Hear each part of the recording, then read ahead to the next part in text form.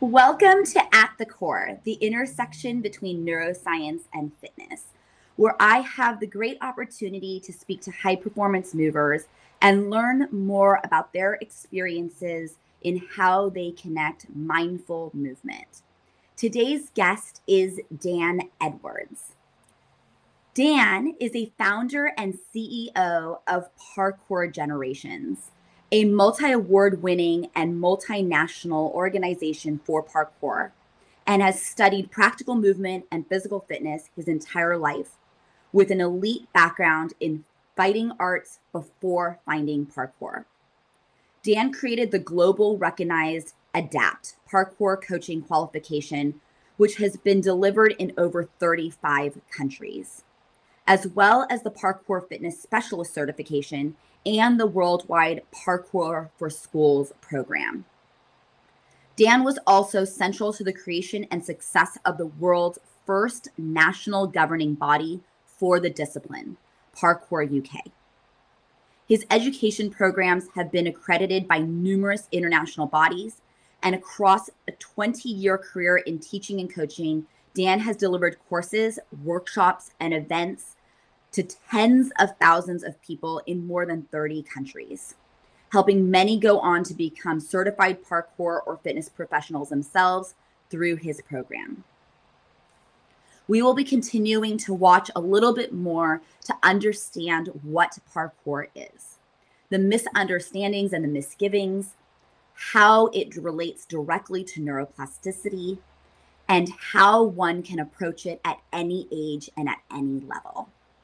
So here's a little bit more through this video that you can understand what the body is capable and the fact that we have very few limits.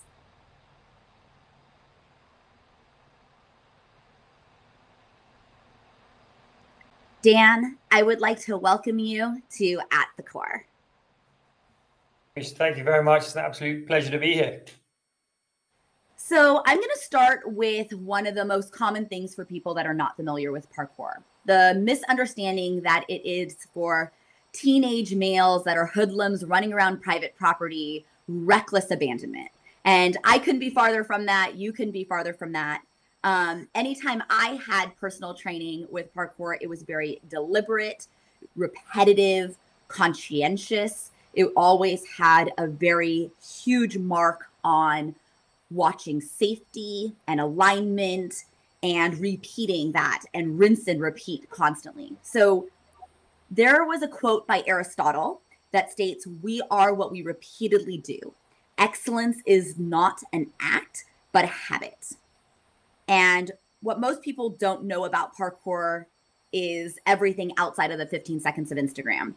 Can you explain a little bit more about parkour to those unfamiliar?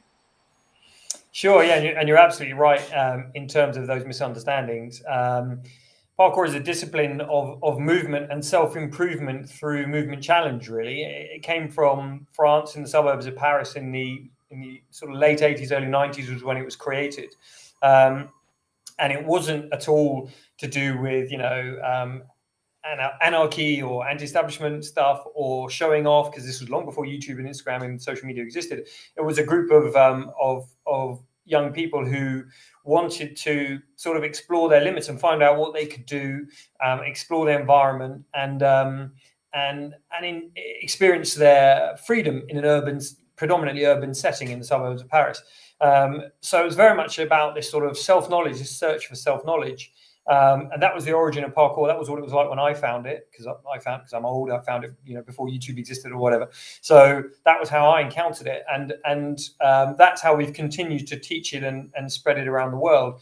The media obviously really likes the spectacular angle and the sort of the stunt potential of it. So that's why on Instagram, social media, and the movies and that, it showcases this very high level athletic, sort of high risk, adrenaline type sport. It's showcased as that because it looks so spectacular when you can train at that level. But absolutely, that isn't. That's just the very, very tip of the iceberg. That's what you can do with parkour, and that's one thing that is done with it, a tiny thing.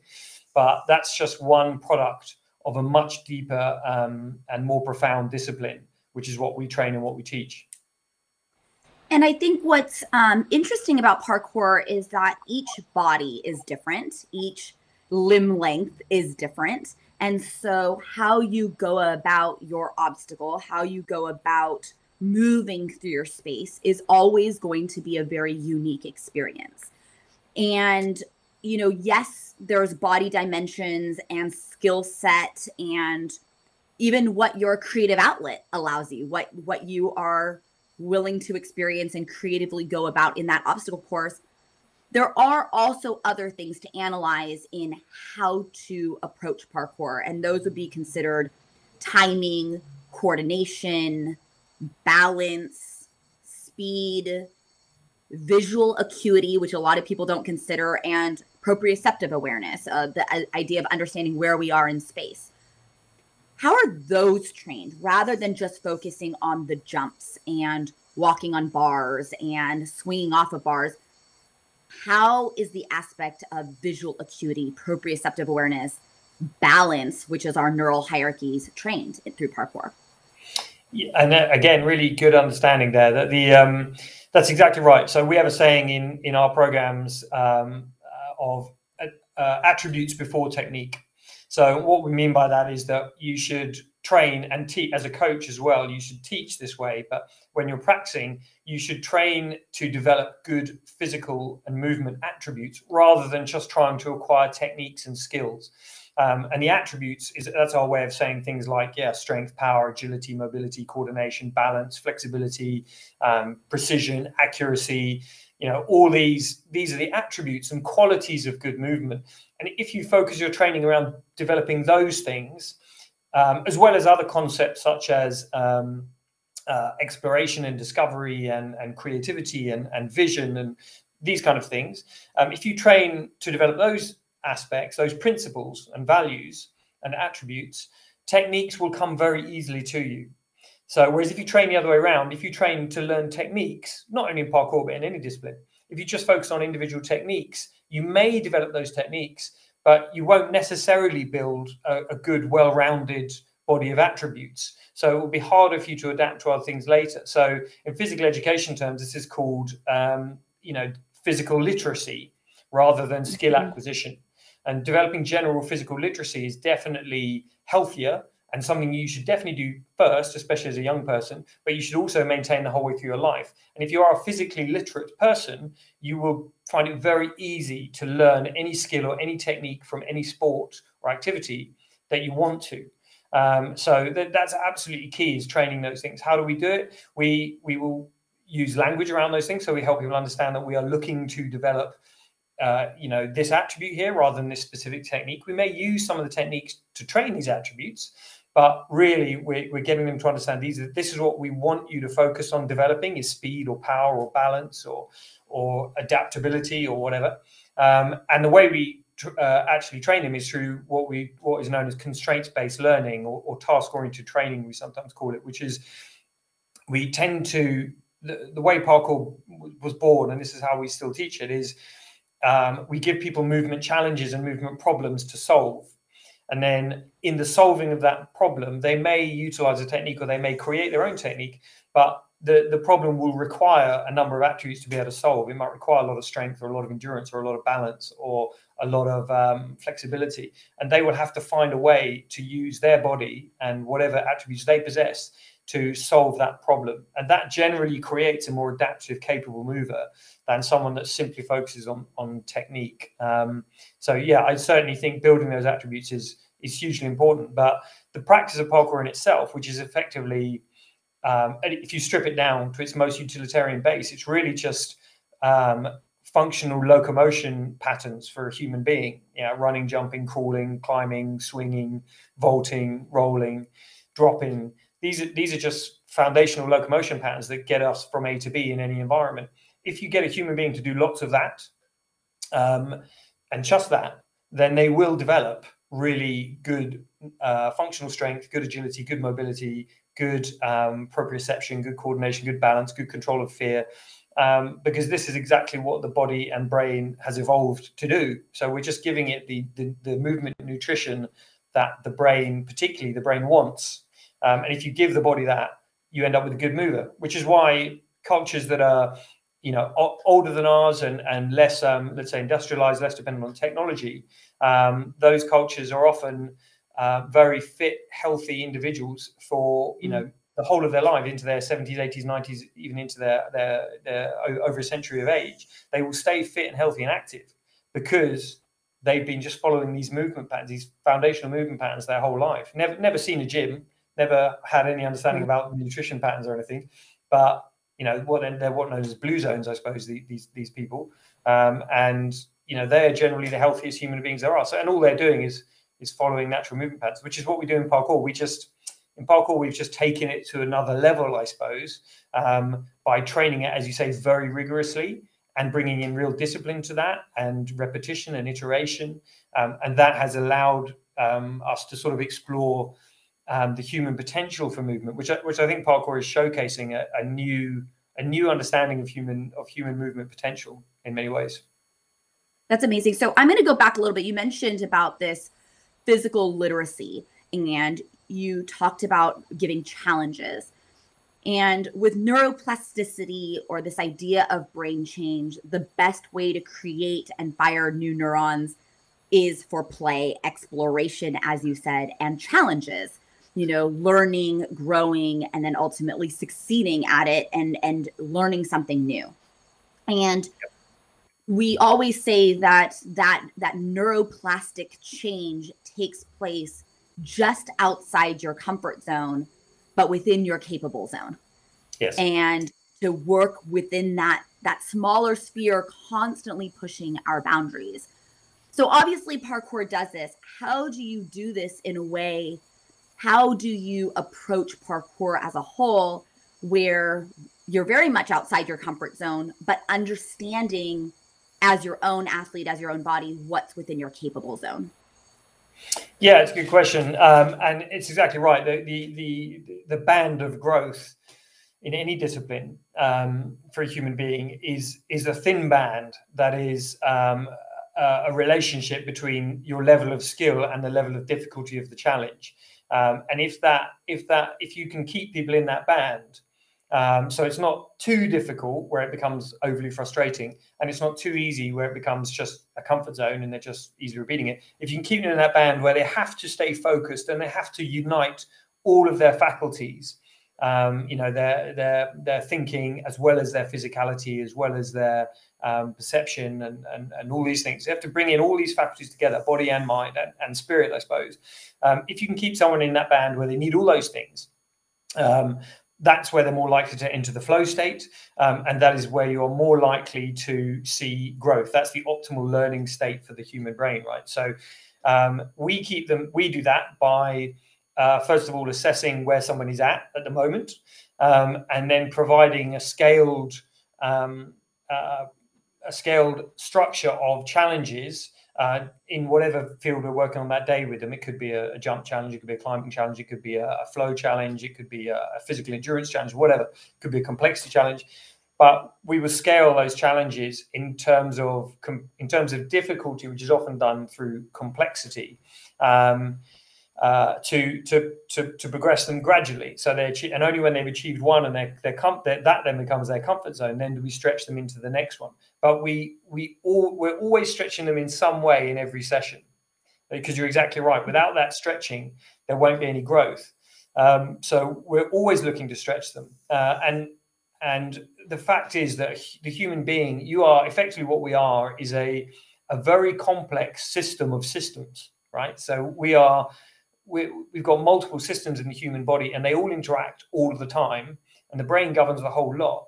But we're a very complex organism, and the only way to feed a complex organism in terms of growth is to provide it with complex stimuli and complex challenges. Yes. So if you simplify everything it's exposed to, it actually dumbs it down, because the organism is no longer being fed what it wants. So it won't grow, it won't get any stronger. It'll actually get more limited and more stupid and worse. So parkour is a really, because it's self-scaling, because especially with kids, because they typically don't choose to do things that are way beyond their comfort zone. because kids kind of naturally listen to their fear in a very sensible way, most kids. Because it's self-scaling like that, it's a great way for people to constantly come up against a challenge, but a challenge they can probably overcome if they stick at it. And so you see this regular daily pattern of being pulled out of your comfort zone, fighting hard to complete the challenge, completing the challenge, resting, and then the next day starting again. And that's why there's been such rapid growth in parkour, and not only parkour, but a lot of the lifestyle sports, such as skateboarding and motocross and wingsuiting or whatever. They've seen, astronomical, meteoric growth in terms of what they're doing. And it's because of this constantly stepping out of the comfort zone and constantly being pulled into that flow state, and needing to be in that flow state to be able to perform it. And that's a huge difference, is that parkour and, motocross, wingsuiting, whatever, all these kind of, let's say, potential high consequence activities, right? Because they're not more dangerous than other sports. Statistically, they're not high risk, but they look as if there's a high consequence.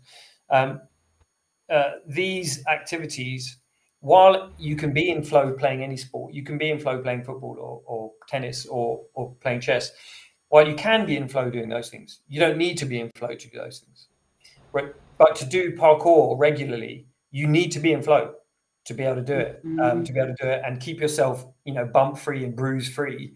It requires you to be in flow. So it's pushing you into flow more of the time, which is probably why the acceleration of progression in our discipline has been so ridiculously quick. If you look back over the last 20 years, amazing. What athletes are doing now is 10 years ago, we even as parkour practitioners, 10 years ago, we would not have thought it was possible to do what practitioners are doing now. It's quite incredible. And that I think is down to that flow state, and the complex. To come back to your original question, the putting complex challenges in front of people continuously and asking them to solve it, and not holding their hand too much through it. Letting their brain figure it out and go through the ugly stage of being frustrated by it for a bit, but working through it and then getting it. That's very important. I remember I would have this constant cycle taking place with my coach. And I remember this one specific instance of learning to jump off of something. And it started with learning the shoulder roll. And then, that was for a while. And then on this one specific day, that comfort zone, capable zone, comfort zone, capable zone, working in that bandwidth expanded and changed so quickly in that 40 minutes. Yes. But he said, okay, so we're going to jump off this 1 foot high block, and you're going to land and you're going to shoulder roll out of it. And I was scared out of my mind. I don't know how standing on a 1 foot block and jumping off of it, but then having to roll out of it, was just so outside my comfort zone, within my capable zone, far outside my comfort zone. And so I did it. I squealed a little bit like a pig as I was jumping down, and it was like, oh, it happened, and I'm fine. I'm unscathed. It was not that big of a deal. I don't know why I thought it was a big deal. And so 2 more repetitions, and my coach put me on the 2 foot block, and 2 more repetitions, he put me on the 4 foot block, and 2 more repetitions, he put me on the 6 foot wall, and then it became the 8 foot wall. And within 15 minutes, I was doing, having to run up the 14 foot wall and step up and jump off the 16 foot wall. And again, I got up there and I was like, I shouldn't be doing this. And he was like, how is this any different? It's a different height. It's a different distance. The technique is all the same. And it was going through those steps and working through those steps. And it was amazing. It was an amazing feeling of accomplishment. It was an amazing feeling realizing that just 20 minutes ago, what I thought was my capable space was completely different. And it was really, really interesting how it all changed. Yeah, it's and you're not the only one to experience that. We all experienced that when we came to parkour, I think, and everyone does now when they come in. They typically will look at the beginning of the session or the beginning of the class. They will kind of when the coach tells them what they're going to be doing, a lot of people will sort of be like, no, there's no way I'm going to do that. By the end of the class, they're doing it, comfortably as a training drill. And then they sort of look back and check that and go, wow, 2 hours ago, I didn't think I could do that at all. And I could do it quite comfortably. And the reality is that the potential that human beings have for movement is far, far, far beyond, for the majority of humans, unless you're one of the elite athletes pushing the boundaries. The majority of humans are nowhere near using their full movement potential. Nowhere near.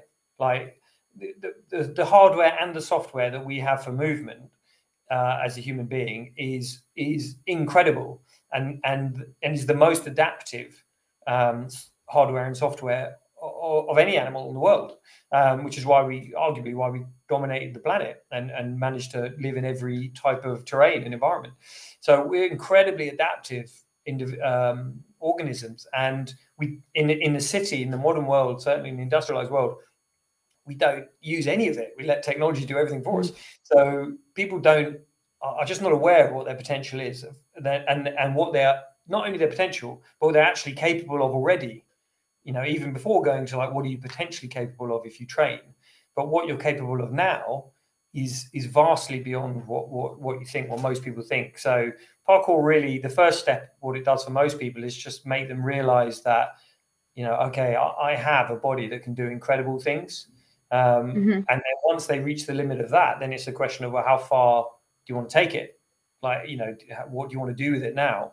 But you can do, absolutely amazing things. And you can look at a lot of disciplines to see that as well, not just parkour. Well, and a lot of that limit is because of fear. So, I have 2 branches to this question. One is, how do we approach that? And I think a lot of it has been discussed, of course.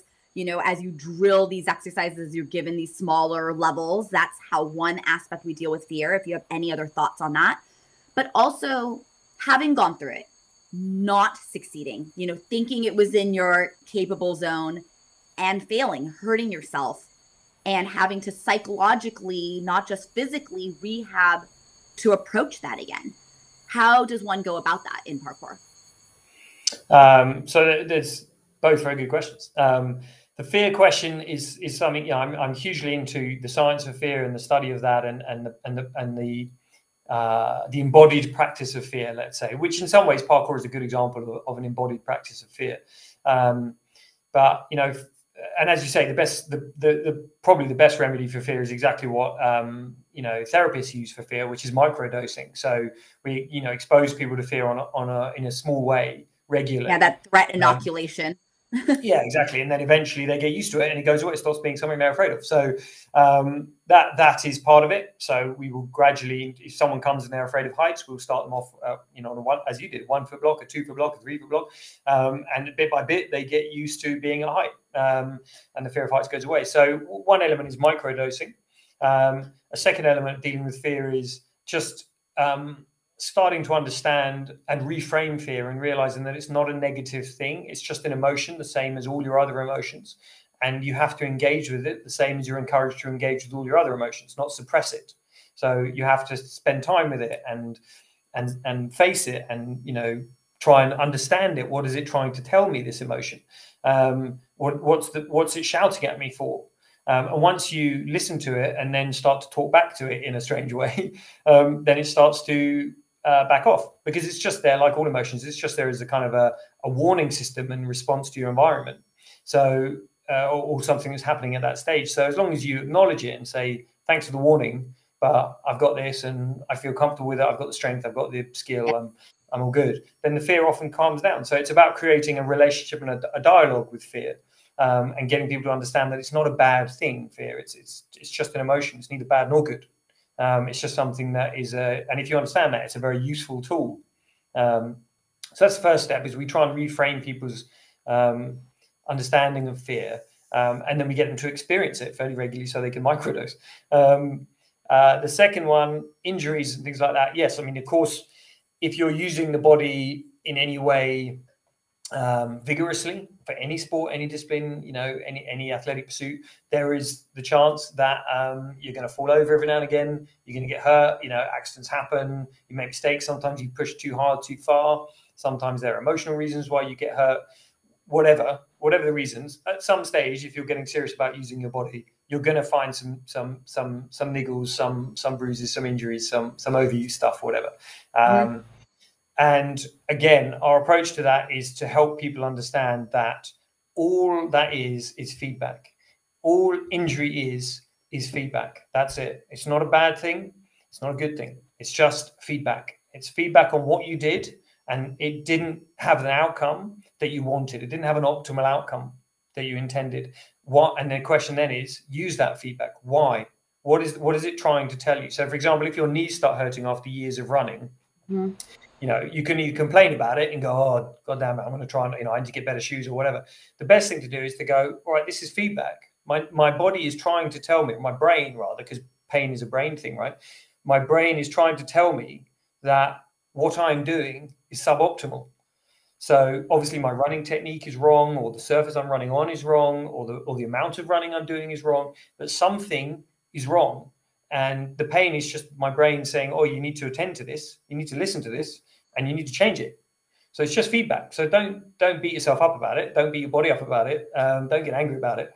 It's feedback. An acute injury, say you miss a jump and you crack your shin or whatever, very common in parkour when you're starting out. You know, again, you can scream and shout and blame yourself or blame the wall or whatever. But the reality is, okay, that's feedback. Something that I'm doing is not quite right. Either I don't have the skill yet to be doing a jump that accurately, or I don't have the consistency yet to be repeating it that well, or I don't have the strength to land it, you know, safely or whatever. But it's giving you some sort of feedback, and that feedback is gold dust. So we actually see injuries in a way in a positive light, because they've always got a very important message for you that you should listen to. And sometimes it's not just physical. It's one of the most, in my experience, I mean, I've taught martial arts and parkour now for like 30 years, I suppose, starting with martial arts and then parkour. And I've trained them at a pretty high level for the same amount of time or longer. And my experience now when people get injured is that almost always it's a psychological thing or an emotional thing, rather than a physical kind of just a random physical thing. It's normally, if you dig deep enough, there's normally some kind of psychological reason behind that fall or that long-term injury they've got or something like that. And digging into that will normally provide you the solution. To give an example, if someone falls down in a class, and it's quite common, you might see someone training in a class and they miss a jump and they get hurt. And you go over to them, you say, okay, what happened there? And they'll say, oh, I just missed a jump. You go a bit deeper and say, well, why did you miss the jump? And they'll be like, well, you know, I wasn't really concentrating. Why weren't you concentrating? Well, my girlfriend left me today. You know, okay, now we're getting to the reason of why you got injured. It wasn't that you just missed the jump, is that you were training while in an emotionally distracted state. And that is the cause of your injury. So the feedback is, don't train when you're emotionally distracted. That's the feedback. Right. And that is super powerful. I think once people start to understand that, they listen to their bodies much more, they train much more sensibly, and they're much more holistic approach, and they're far less likely to get injured. So you find, I mean, I have that question, right? There's always things, there's always distractions. There's always, you know, as you talk about getting into this flow state, you know, injuries do happen, especially at these high levels. I realized with some of the injuries that I have had, it's very true. It's exactly that. Either it was the combination of I wasn't actually prepared for it, or most commonly my injuries were due to exhaustion. I should have stopped 15 minutes before I did, and I didn't. I was having a good time, and that was when the injury happened. It was usually exhaustion and not paying attention to it. Or, you know, one of the injuries I had, it was a move I've done a million times, and it wasn't something that I should have had any trouble with, but we were playing tag. And so I was moving at a faster clip than I thought I could. I felt this inclination. Maybe it was as simple as ego to have to, you know, move faster. And suddenly I got injured. And it is very interesting. And knowing it, I knew it. The psychological aspect of, do I return? Do I return to that sport? Because can I shed myself of those issues? Can I shed myself of those emotional constraints to keep myself from getting injured in the future? Yeah, I mean, that's it's really good that you're able to observe that about yourself. And the key, the key one there is ego. If I was to pinpoint anything as the leading cause of injury in any sport or physical activity, I would say it's people's egos. That's what causes them to get injured. And in parkour, for example, it's when people are showing off for the camera, or for that kind of get the best Instagram video, or showing off because there's they're a guy and there's a good-looking girl watching, or they're just trying to impress their mates or whatever. The amount of times people get injured for that reason, and you can then say, oh, it's because of the skill, or da-da-da. It's not. It's because of your ego. You're trying stuff you're not ready to do, and the ego is driving that. So deal with the ego, and all these injuries will go away, because you won't be in this weird state of mind where you have to show off. So in order to come back to something, it really doesn't matter whether you come back to it or not. What matters is, have you dealt with this is an opportunity to deal with the root problem, which is the ego and or the emotional issues that you've got going on. This is just a mirror on those, and giving you an opportunity to look at those, put them in the spotlight and deal with them. And if you deal with them, it doesn't matter if you go back to that sport or not. You go off and do something else. But probably if you deal with them, you will then go back to that sport, because you'll have nothing holding you back from doing it. So getting back on the horse, that old phrase, is a sensible thing. But it's not. You shouldn't just get back on the horse. It shouldn't just be about, well, I'm just going to keep training. It should be, well, hang on, let's reflect a bit on what caused that, because there could be something really important to learn from that will prevent you doing it again. And the thing is, if you get back on the horse and you don't deal with the root cause, probably it's just a matter of time before you get injured again. Which is what happens. And the body is or the world, the experience of life, whatever you want to say is the cause of this. But it is pretty ruthless about that. If you don't get the message the first time, it will give you a harder lesson and a harder lesson and a harder lesson until you finally get the message. So it's better to learn it the first time and be done with it. So I am, my experience was the only female with 400 guys in a indoor parkour gym. I was easily a decade older than the male average. You, however, have managed to grow probably the largest female audience and practitioners in the world. And I will not say that lightly by saying you have the most women in the world. I've seen some of the Women London events that have taken place, and that's about as more girls that I've ever seen do parkour, on any given random day or time at the gym that I had gone to. Right. Do you train them differently, mentally, physically? Is there a difference based on that? So I personally I wouldn't say I have a specific, as a coach, I wouldn't say I have a specific paradigm that's different for male and female practitioners or whatever. I tend to see human beings as people first, and as sex or gender kind of a distant second. But they're human beings first, and human beings have far more in common with each other than they do difference. So if you understand the psychology generally of human beings and how humans learn, so the science of learning and therefore the science of teaching, then you can pretty much just create a good teaching paradigm that will work for every human being, which is effectively a feedback loop. You just look to create feedback loops, right? So it's just about what's the best feedback loop for this individual human, for this person, and their psychological state. So I don't necessarily have a difference between teaching men and women. However, there are reasons why groups of women might want to train together amongst only women, and actually that was pretty integral early on, 15 years ago, to creating the amazing women's parkour scene that we have, was creating environments where women could go and train only with other women, because that broke down a lot of the sort of barriers to entry that women saw, especially adult women, where they thought exactly what you experienced. I don't want to go along and do something with those 16-year-old boys. Whereas they knew if they went to this class or this event, there would only be their peer group there. Then suddenly you had hundreds of women joining the training. And then once that community had built up, they then easily transitioned across into the other classes. And now we have roughly 50% male and female in every class, which is awesome, right? So just as many women that want to train as there are men, there were just far more barriers to entry, and in terms of their perception. So we just try to make it more inclusive.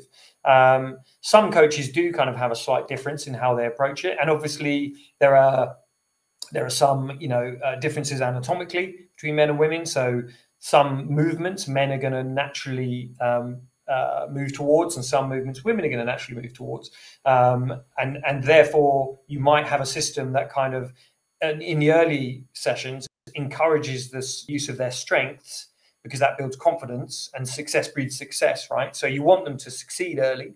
So you might give women practitioners more balance challenges, for example, because women typically are better at balance than men when they begin, because they have a lower center of gravity and all that sort of stuff. So that will make them feel very confident. They can suddenly achieve this balance stuff, and they can see the men can't do it as well, and they'll suddenly be like, this is awesome. So you give them more of that and they succeed, and then you introduce everything else. Men, for example, their strength is more in their chest and shoulders, upper body. So they're better at pulling themselves over things and climbing stuff. And they've got, a lot of power. So especially young men. So they like to use their power and do big jumps. So you give a little bit of that to them, a little bit of power and strength based stuff. And that hooks them. And then later on, you might introduce the more kind of, let's say, sophisticated stuff like balance and the flow and all that sort of stuff, which the women might take to more naturally than the men. So there might be some reasons why anatomically, you kind of go, well, they're slightly different, and therefore let's give them different things at different times. But on the whole, the differences in the methods are far smaller than the similarities. And we've seen so many good women practitioners come through the training, and they go on to coach, and they don't coach very differently from the men. Some of them are way tougher than the men as coaches, way harder. But yeah, they don't necessarily have a different system. Psychologically, there are some differences, obviously, between a man coaching and a woman coaching. So and a woman coach is probably more likely to understand some of the needs of a woman practitioner, and vice versa. So, and that's normal and perfectly natural. But as a coach, again, it's more whether you're a male coach, female coach, whatever, it's like you must be able to coach everyone. So if you're a man and you can only coach men, you're a bad coach. If you're a woman and you can only coach women, you're a bad coach. I mean, you need to be able to coach everyone. So understand there are psychological differences, broad psychological differences, but the similarities far outweigh the differences. So bringing it back to neuroscience, the thalamus, I consider the grand central station for the brain. It's where all information is passed through and relayed to the cortices. The cortices, the cortical activation will always tap into some portion of the thalamus, and it's a very unique anatomy of its own within the brain. And oftentimes we see that the weakened thalamus, or a less developed, less integrated thalamus, would lead to chronic pain, shows up in neurological movement disorders such as Parkinson's or tics like Tourette syndrome. And yet it has been shown in many white paper studies that obstacle training enhances and improves the thalamus. So my question to you is, for that individual that has Parkinson's, the age group of the 40 plus, even the 70 plus, whether they're going to be doing these, 10-foot gaps, 6 feet high, and all this kind of stuff, how do they incorporate a sense of the parkour methodology into their fitness training, into their wellness training, to improve brain health function and overall physical development? It's again, great question, and it's something that we have really loved doing. So we did, before the pandemic, we did a lot of work with a guy called Carl Sterling, who is a Parkinson's regeneration expert. So we did a lot of sessions and workshops where we would use parkour. We called it Parkour for Parkinson's, where we would use parkour sessions for people with Parkinson's to strengthen their movement skills. And to give them, again, enough complexity that it would start to sort of, retrain the brain in terms of movement, or at least restore some of the movement capacities they had, and they were very successful. So we're at the moment, in the stage of developing that system. It was put on hold because of the pandemic, really, but we were seeing a lot of results of it. And Carl, who I should definitely get you with, he's a great authority on that stuff, and he absolutely immediately recognized the benefits of parkour for those neural reasons, exactly as you're describing. And the reason is and the way you do it is actually quite simple, which is that again, it comes down to what is the type of nutrition that the brain wants. What did it evolve to do? The brain evolved in movement terms. It evolved to move us over and across terrain safely, variable terrain, in order to get us from one place to another, right? To eat or to breed or for shelter or whatever. But basically, that's what the body is for, is to get from one place to another and to adapt to variable terrain and the needs of that terrain. So if you give the brain that, it responds to it incredibly quickly, because that's what it's looking for. That's what it's designed to do. So if you give it that nutrition, it will respond, and the complexity is about the right level for it in terms of spatial awareness of having to adapt to obstacles, even if they don't have to be. For the parkour of Parkinson's, there's nothing at all height, and there's nothing crazy at all. It's simply a case of putting obstacles in the path that they have to negotiate, either through gripping bars and pulling themselves around them, or lowering themselves down and going under something, or finding a way to climb over a low box, and doing that in a circuit so they string them together. You'd be amazed at the beginning of the session. A lot of these participants will have trouble doing the most basic movement skills, but by the end of the session, they're moving through this route, climbing around stuff, going under stuff, going over stuff, walking along thin obstacles to balance, thinner obstacles to balance, and very quickly they adapt to it. And that's because that's what their brain is evolved to do, and it has been probably starved of that for most of not only most of their adult life, because they won't have done that. Most adults don't do that sort of stuff, but also especially since they started to degenerate, that stuff's been taken away from them even more. So the degeneration happens quicker. So you've got to put that stuff back in, and again, these cultures, the blue zone cultures, and these sort of other the pre-industrial societies, they have very little cases of this sort of stuff, because their brain is always moving and always being challenged and always being stimulated in that movement sense. So it always stays good at movement. It's always given the nutrition for it. So it's an incredibly good tool to counter that stuff. But the best tool to counter it is to not stop doing it. Like, you do it naturally as a kid, you go and play, but then as adults, we stop doing anything like that. We stop playing, and we don't hunt either. We don't, we don't gather, we don't fight, we don't do any of the stuff that the body is designed to do.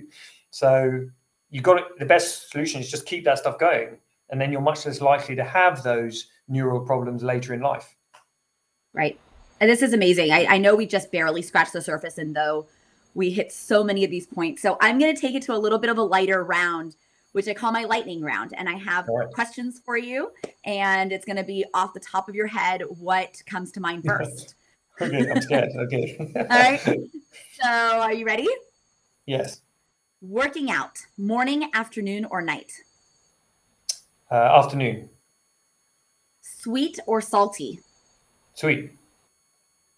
Planks or squats? Squats. Shoes or barefoot? Barefoot. Coffee or tea? Both. Beach or mountains? Mountains, for sure. Music or silence? Both. Heat or cold? Cold. Inside or outside? Outside. Jasmine or peppermint? Jasmine. Spontaneous or planned? Planned spontaneity. Learn something new or perfect something known? Perfect something new, probably. All right. Dan, thank you so much for being here. I'm going to open it up to you. Is there anything you would like to share with the audience? Any information about your programs, things you're working on, or anything we didn't touch on that you thought was important for the audience to know? I'd probably just bring it back to sort of what you said about your ratio of 1 in 400 thing, which is to remind people and to encourage them that what we do, parkour and movement and play, it's just really a serious form of play. What we do is for everyone. It's definitely not just for kids. It's definitely not just for young male athletes. Parkour is just about refining and improving and enjoying your movement wherever it's at, wherever you start from. It's about beginning that journey, and absolutely anyone can do that as long as you're breathing and alive. Anyone can do that and can engage with it. So if anyone's out there listening to this thinking, "Oh, parkour was never for me, and I love watching it, but I don't want to do it," throw that thinking out and go and train, go and find a community. Most communities around the world are incredibly inclusive, incredibly welcoming. But even if you haven't got a community, just go outside and start exploring your space, seeing what your body and your brain can achieve. Remember what it was like to be a kid. What would you have done as a kid? And then build a bit of that back into your training and your daily movement routines, and you will see a benefit. You see a huge benefit. So it's absolutely for everyone, and we want that kind of 1 in 400 thing to go away, and for it to be much more everyone to be able to experience what we experience here, which is that parkour's for everyone, and you can have all different types in a class. This has been amazing, eye-opening, encouraging, and almost, titillating to want to get out there myself. Hopefully, all of you listening, you realize that it is for you absolutely 100%, regardless of your skill set, your age. There is no limitations because movement is for everyone. And Dan, thank you so much. Thank you for joining At the Core. Thank you very much, Mr. It's been an absolute pleasure.